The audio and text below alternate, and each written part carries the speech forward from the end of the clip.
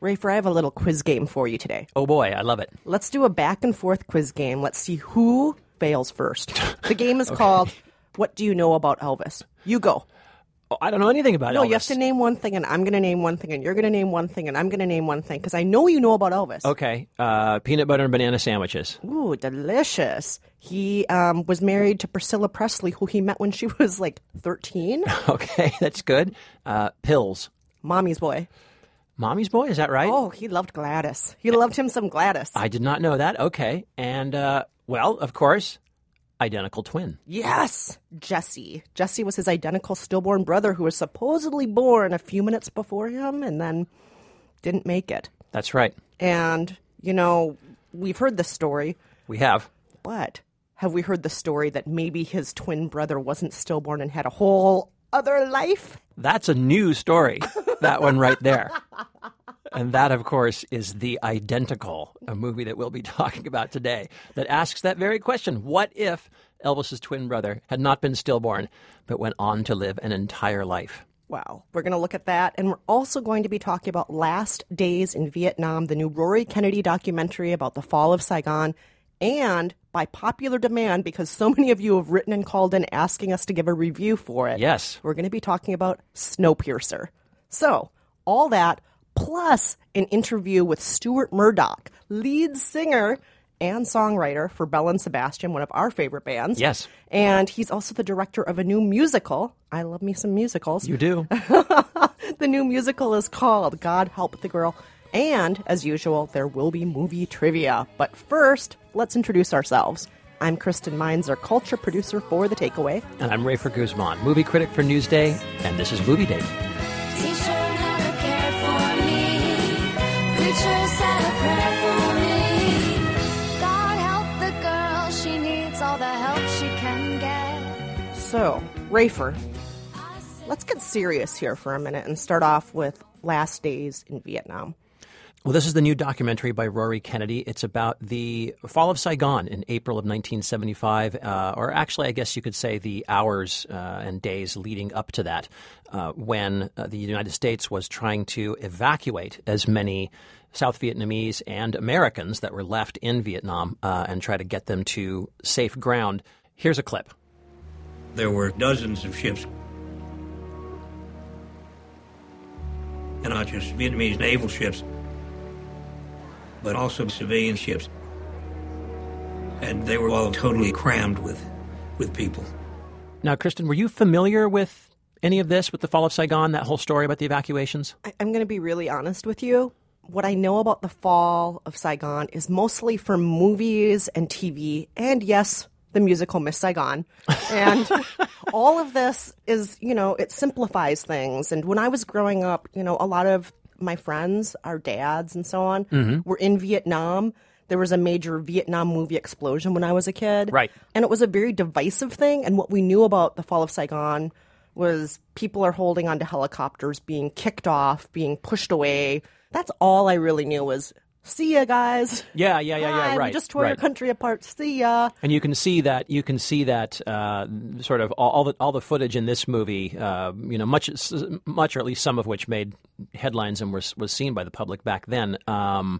You can see a little bit of that in Apocalypse Now, the famous scene where the Playboy bunnies are trying to grab onto the helicopter and they're being airlifted out, and a lot of them are dropping off the skis of the helicopter.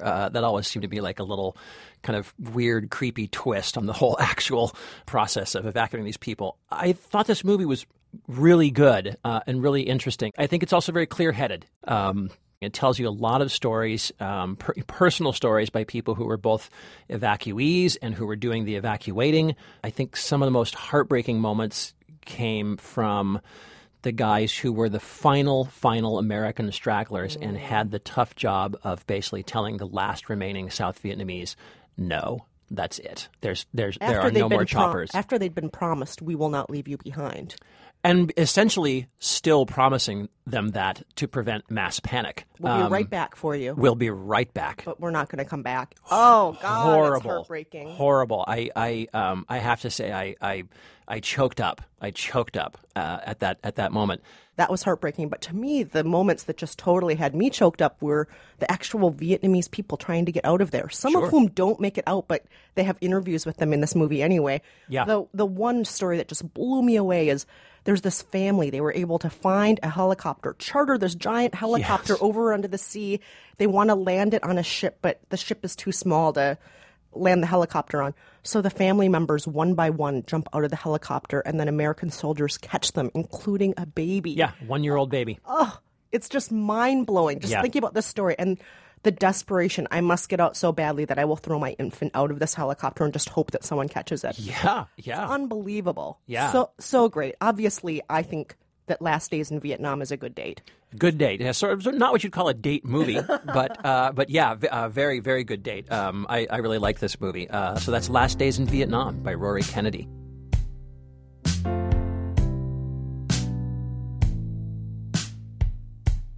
So, Rafer, the identical. At the top of today's podcast, we were talking about Elvis. We talked about his twin brother. Now, this is the story of what if? What if that twin brother actually wasn't buried, wasn't stillborn, secretly adopted by another family? And this movie looks at that possibility. Of course, we don't call the characters Elvis and Elvis's brother in this. They have to have other names. Drexel is the name of who becomes the king, or in this movie, the Dream. The Dream. And then, oddly, his identical twin brother, raised with a very religious family, his father's a preacher, he becomes an Elvis impersonator type known as the Identical. So we Identical, have the yes. Dream and the Identical. Here's a clip. Look, I know a lot of songs, and I'll sing every one of them until you say yes. Kid, the jig's up. Here comes the heat. Might this be the disturbing the peace call? You called the cops on me? Oh, I didn't call them. And why are there always police involved with you and me? Yeah, well, that's Blake Rain there, who's playing Ryan Wade, the twin brother, who looks and sounds exactly like Drexel the Dream, and he also plays Drexel the Dream.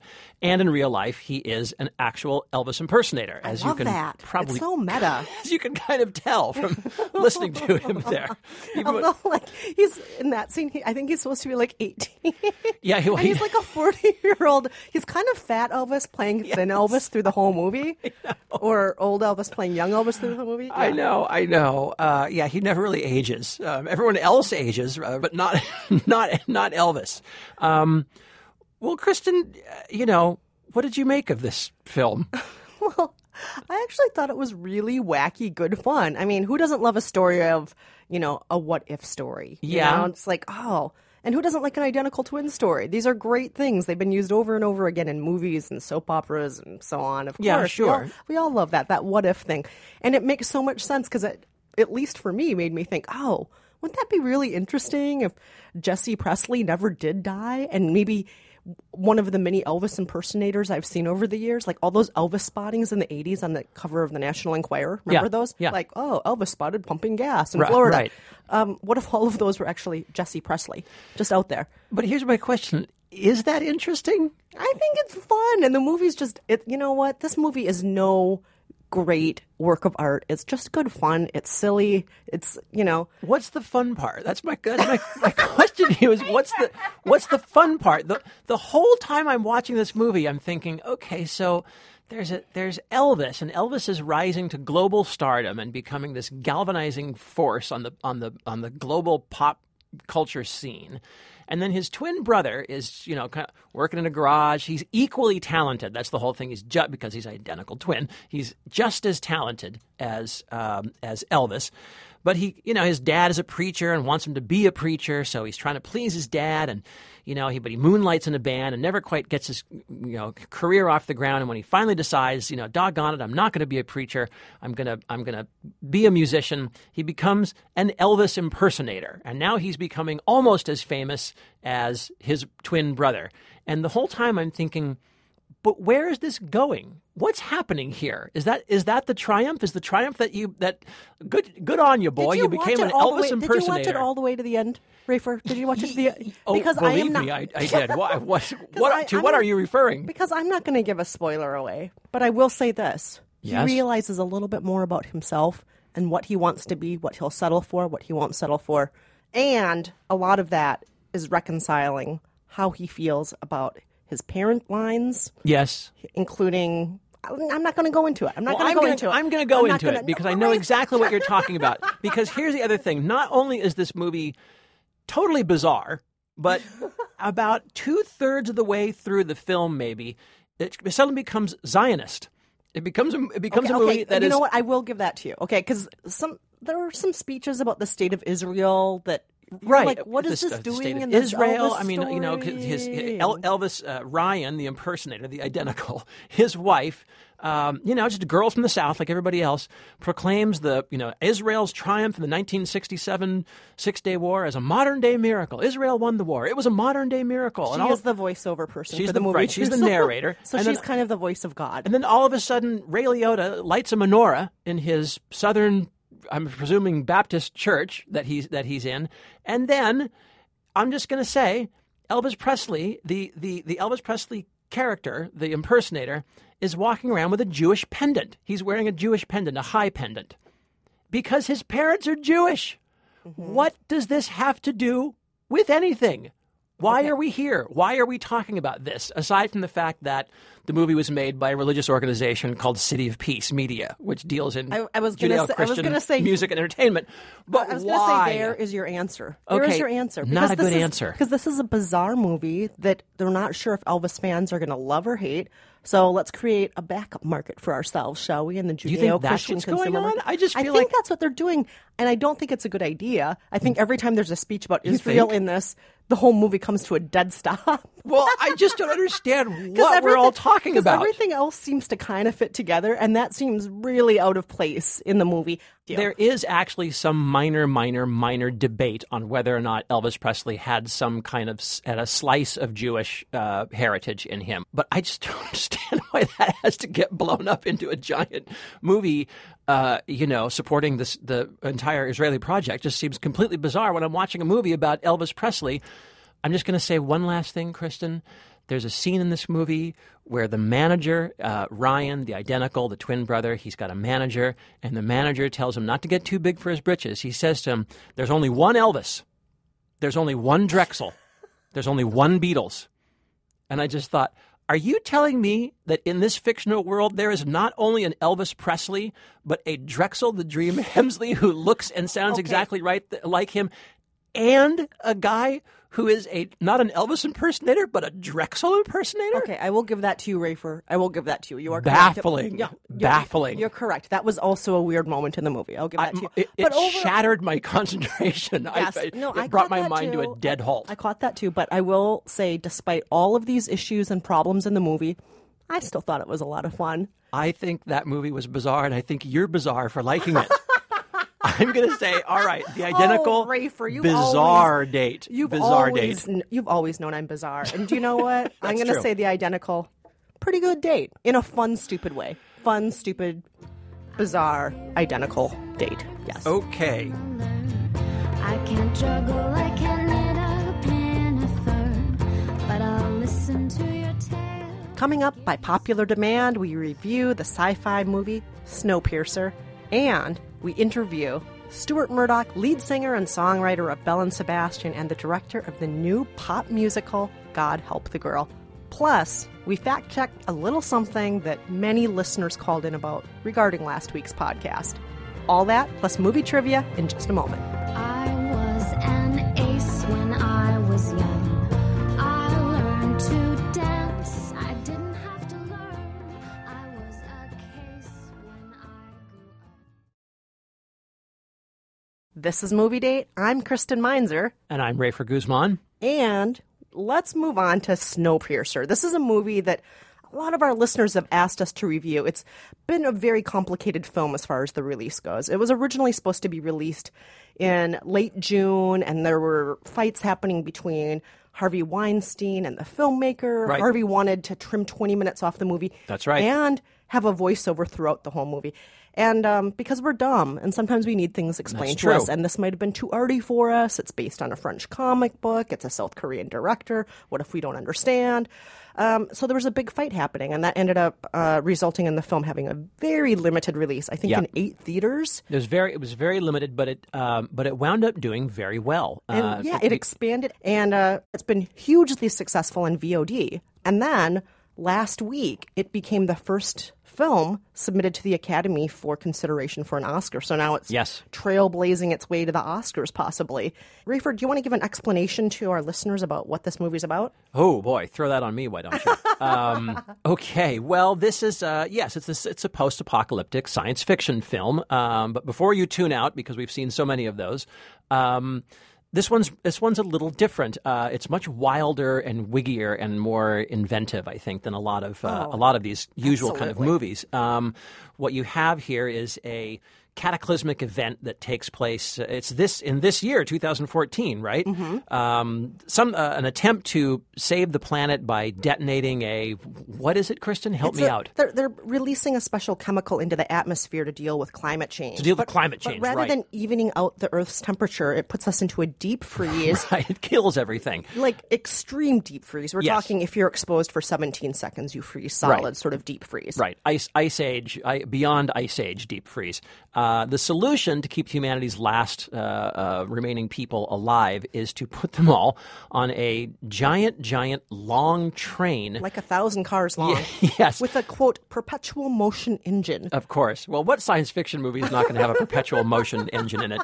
And this train will circle the globe. I was presuming chasing the sun, basically. Yes. Circling the globe continuously, perpetually, round and around and around the entire Earth, trying to keep these last survivors on the train. And of course, what happens is you wind up with an extreme class system in which the elite, the leaders, are at the very front in the nice cars where food is plentiful and the air is clean and life is good, and the lower class are in the back cars where they're being fed hideous protein bars and beaten by the guards, and they sleep in filthy rags.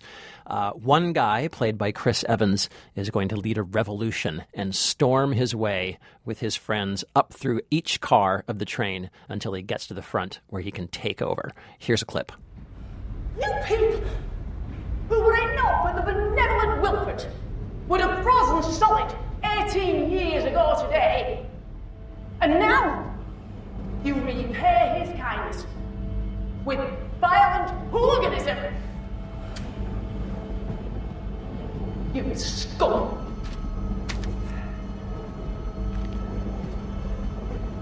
Precisely 74% of you shall die. So this seems to me to be the kind of film that could have gone in any number of directions. This could have been sort of a big budget, slick Hollywood movie. It could have been kind of a pulpy comic book, stupid movie. It could have just been a quiet 3-set arty movie. It could have Exactly. but you know what?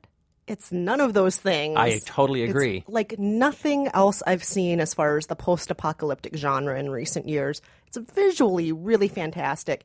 And, you know, we spend quite a bit of time in steerage. Yes. With these Steerage. folks who, and everything's kind of sepia or green toned in the back of the train. There are no windows. They're eating these things called protein blocks that look kind of like brown Jell-O. Yeah. You don't know what they're eating. Don't spoil that. That's a great moment. Not going to say what it is. Not going to say what it is. It's not Soylent Green. No, it's but not Soylent Green. Want to make that really clear. Right. A lot of people told me it was Soylent Green, and I think they were trying to confuse me. Right. And there's a lot of time spent back there, but once you see what the other cars are like, Yes. wow. It's fantastic. It's such great visual storytelling. Yeah, I mean, I think the real, the journey is the destination, I think, on this film. The real fun is traveling car by car. It's just sort of storming your way upwards with this gang of revolutionaries and getting to see what the next plateau of existence looks like. You know, is it going to? It's going to be a schoolroom. It's going to be a dance club. It's going to be a W hotel. Sauna. It's going to be a sauna. Exactly. People are all going to be having sex in the swimming pool. Exactly. Look, exactly. Someone's going to the dentist. Right, and things get more and more and more decadent and bizarre, which is the kind of thing we've seen before. Hunger Games is very much like that, right? This kind of everything looks kind of Weimar-esque as you get into the capital system in the Hunger Games. Yeah, but this is amazing because it's not flying, or going on a long journey to get to Capital City. It's on the other side of that wall. Right, it's on right, exactly. And then the other side of that wall, and the other side of that wall, and right. And which cars have windows and which don't. Very fascinating. And right. which ones have. I'm not even going to go into details. I don't want to spoil anything here. I feel like we've said a lot already. And let's not forget about Tilda Swinton in this movie. Oh movie. my gosh, Tilda Swinton. Ridiculously good. She's so over the top. She just but makes really, the movie. Yeah, even though she's over the top, it's not like distractingly so, I don't think. I'm going to say, though, given all this, and even though I loved this film and I've recommended it to many people and I recommend it to everyone out there, Harvey Weinstein was right.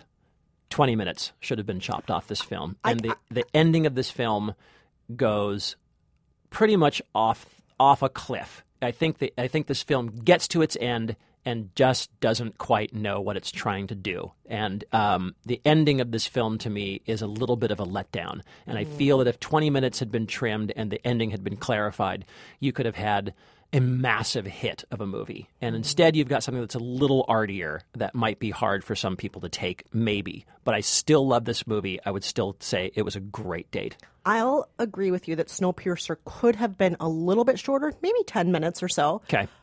I'm okay with an artier ending. I don't need everything to be super tidy. Okay. I really don't need that. And I'm a tidy guy. But I think I have faith in viewers. I think people are really smart and they don't need things over-explained to them.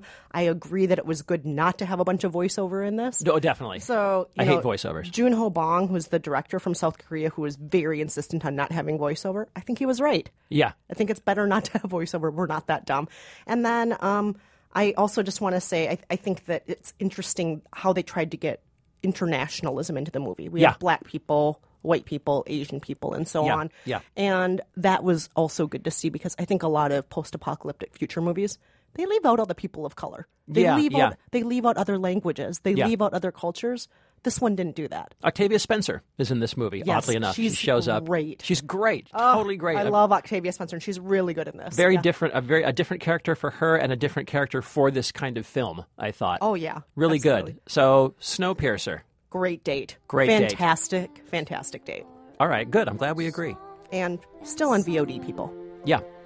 Pretty when you put down your bow and come over with us. The good folks at Soundcheck at WNYC, we have a nice relationship with them, don't we, Rafer? We sure do. They invite us on their show sometimes. They're so nice. So recently they invited me to guest host the show, and I got to sit down with Stuart Murdoch, lead singer and songwriter of Belle and Sebastian, a band I just love. I'm very jealous of this, Kristen. You should have been there. I'm sad you couldn't have been there. Very for it. jealous. And we talked about his new film, God Help the Girl. This is a film that began as a concept album over 10 years ago and then got turned into a musical. It centers on three misfits who start a band during a magical summer in Glasgow. Here's our interview. I'm a prodigy. Stuart, thank you so much for being here. First and foremost, I want to ask you if you've always wanted to make a pop musical, and if so, if you were looking at other pop musicals for inspiration, or if you drew inspiration from other types of musicals, like Broadway musicals or vaudeville and so on. I never knew I wanted to make a musical until it came along. It just suddenly all came together, just occurred to me. I like that you make a distinction between pop musical and what I would think of as an old school musical. I think this veers slightly more towards a pop musical, and I think I like pop musicals more, although there's certain ones like Sound of Music or My Fair Lady that I kind of rise above. I think they're terrific. The music's terrific. But there was many films, lots of films from they call New Hollywood films, such as Harold and Maude and Shampoo and movies like that that were kind of benchmarks for me. The sort of tone that they set. Those were real. I was clinging on to those films for certain things that they really helped me with the tone, and they helped me with. They had similar arcs, and they were sort of guiding me. You mentioned just a minute ago The Sound of Music, and I couldn't help but notice watching this that Maria von Trapp makes kind of a cameo in the movie, and I looked very closely at the closing credits of the film. Is that a Murdoch playing Maria von Trapp in the movie? It's my wife. She was kind of negotiating for a role pretty early on in proceedings. I mean, she had to deal with me talking about this movie for a long time. She was my first sounding board. You know, we'd go for, you know, these drives at the weekend, and she'd say, "Okay, tell me what's the story? Give me up to date what you've been doing during the week." And I would talk through the script, and she would say, "Oh, I don't like that, or I like that." And so, yeah, she wanted a little cameo, and I thought that would be funny. And she actually got her outfit made herself, you know. Oh, wow. She got her friend to make it, and she just turned up that day. I'd never seen her in her costume. I thought it was so funny. And then, I mean, we shot the movie really fast. We had to, so there was only a couple of takes of those kids running about, and she's kind of grinning. She's kind of breaking down the third wall or the fourth wall or whatever it is, you know, but it's kind of funny. It's amazing just how those scenes of, you know, out in the fields and in a canoe and at a dance party, and all of this was shot in just a few weeks, right? It was shot in just a few weeks. We even had a week sort of lopped off the schedule shortly before we were about to shoot because we didn't quite make our budget. And the hero of that shoot was the camera operator, the photographer Giles. You know, he really performed miracles, and he shot everything kind of from the hip. You know, he just kept moving the whole time and shooting from his shoulder, and moving fast, and that's how we managed to do it. You have all the lingo down here. Did you know anything about movies before you started making this? I'm just making it up. I don't know what I'm talking about. You know, maybe a couple of things have rubbed off. You know, no, in fact, I'm not even going to go there. There's a slightly disparaging abbreviation they use, DFI, for when it's a different something idea, you know. And you hear this going around the crew, you know, they whisper down the microphones when the director's obviously kind of changing his mind about something. But it also means, the DFI I learned afterwards also means director something incompetent, you know. Now, did any of your background being on stage, did any of that prepare you for this? I think so. I think I'd be in a lot of trouble unless I had been able to, you know, see a creative process through from start to finish. There's so many parallels. You know, when you get into a big album project and you're guiding the songs through, it's very, all the stages are the same. You have the writing stage, you have the production stage, and you have the editing stages. That happens in film, and I found especially the editing stage to be very much like, you know, mixing an album and mastering an album, you know, just without the picture stuff. But that was very intuitive. And the writing stage is, you know, I fell into that quite easily. But the actual production stage, that was, I'm used to standing up, you know, with a large crew of people, whether we're doing a gig or we're playing with an orchestra. It's just what you're telling them to do is obviously quite different. You know, stand here, do that, you know, use this camera. That's something I think I could spend 20 years doing, and I still wouldn't. I still wouldn't be very good at it. Now, were Belle and Sebastian involved in this film in any way? Absolutely. Apart from being, you know, ultra supportive the whole way through, Belle and Sebastian were the backing band for the original record, and they had various jobs on the record. Like Sarah watched the film as many times as I did almost. You know, she helped me with editing, gave me lots of notes. And Stevie coordinated the music. You know, he'd be running around coordinating the musicians and equipment. And yeah, they were just generally, and most of them are in the film. They have little cameos. Oh, I'll have to look closer next time and see where each of them are in the movie. Sarah's a nurse. She's a psychiatric nurse, but she's She's grinning a little bit too much. You see her for a second, and then she sort of grins, and then the camera pans away from her. I'll see that next time. Yeah. Stuart Murdoch, thank you so much for joining us today. Stuart's new movie is called God Help the Girl. It's been a pleasure. Thanks very much.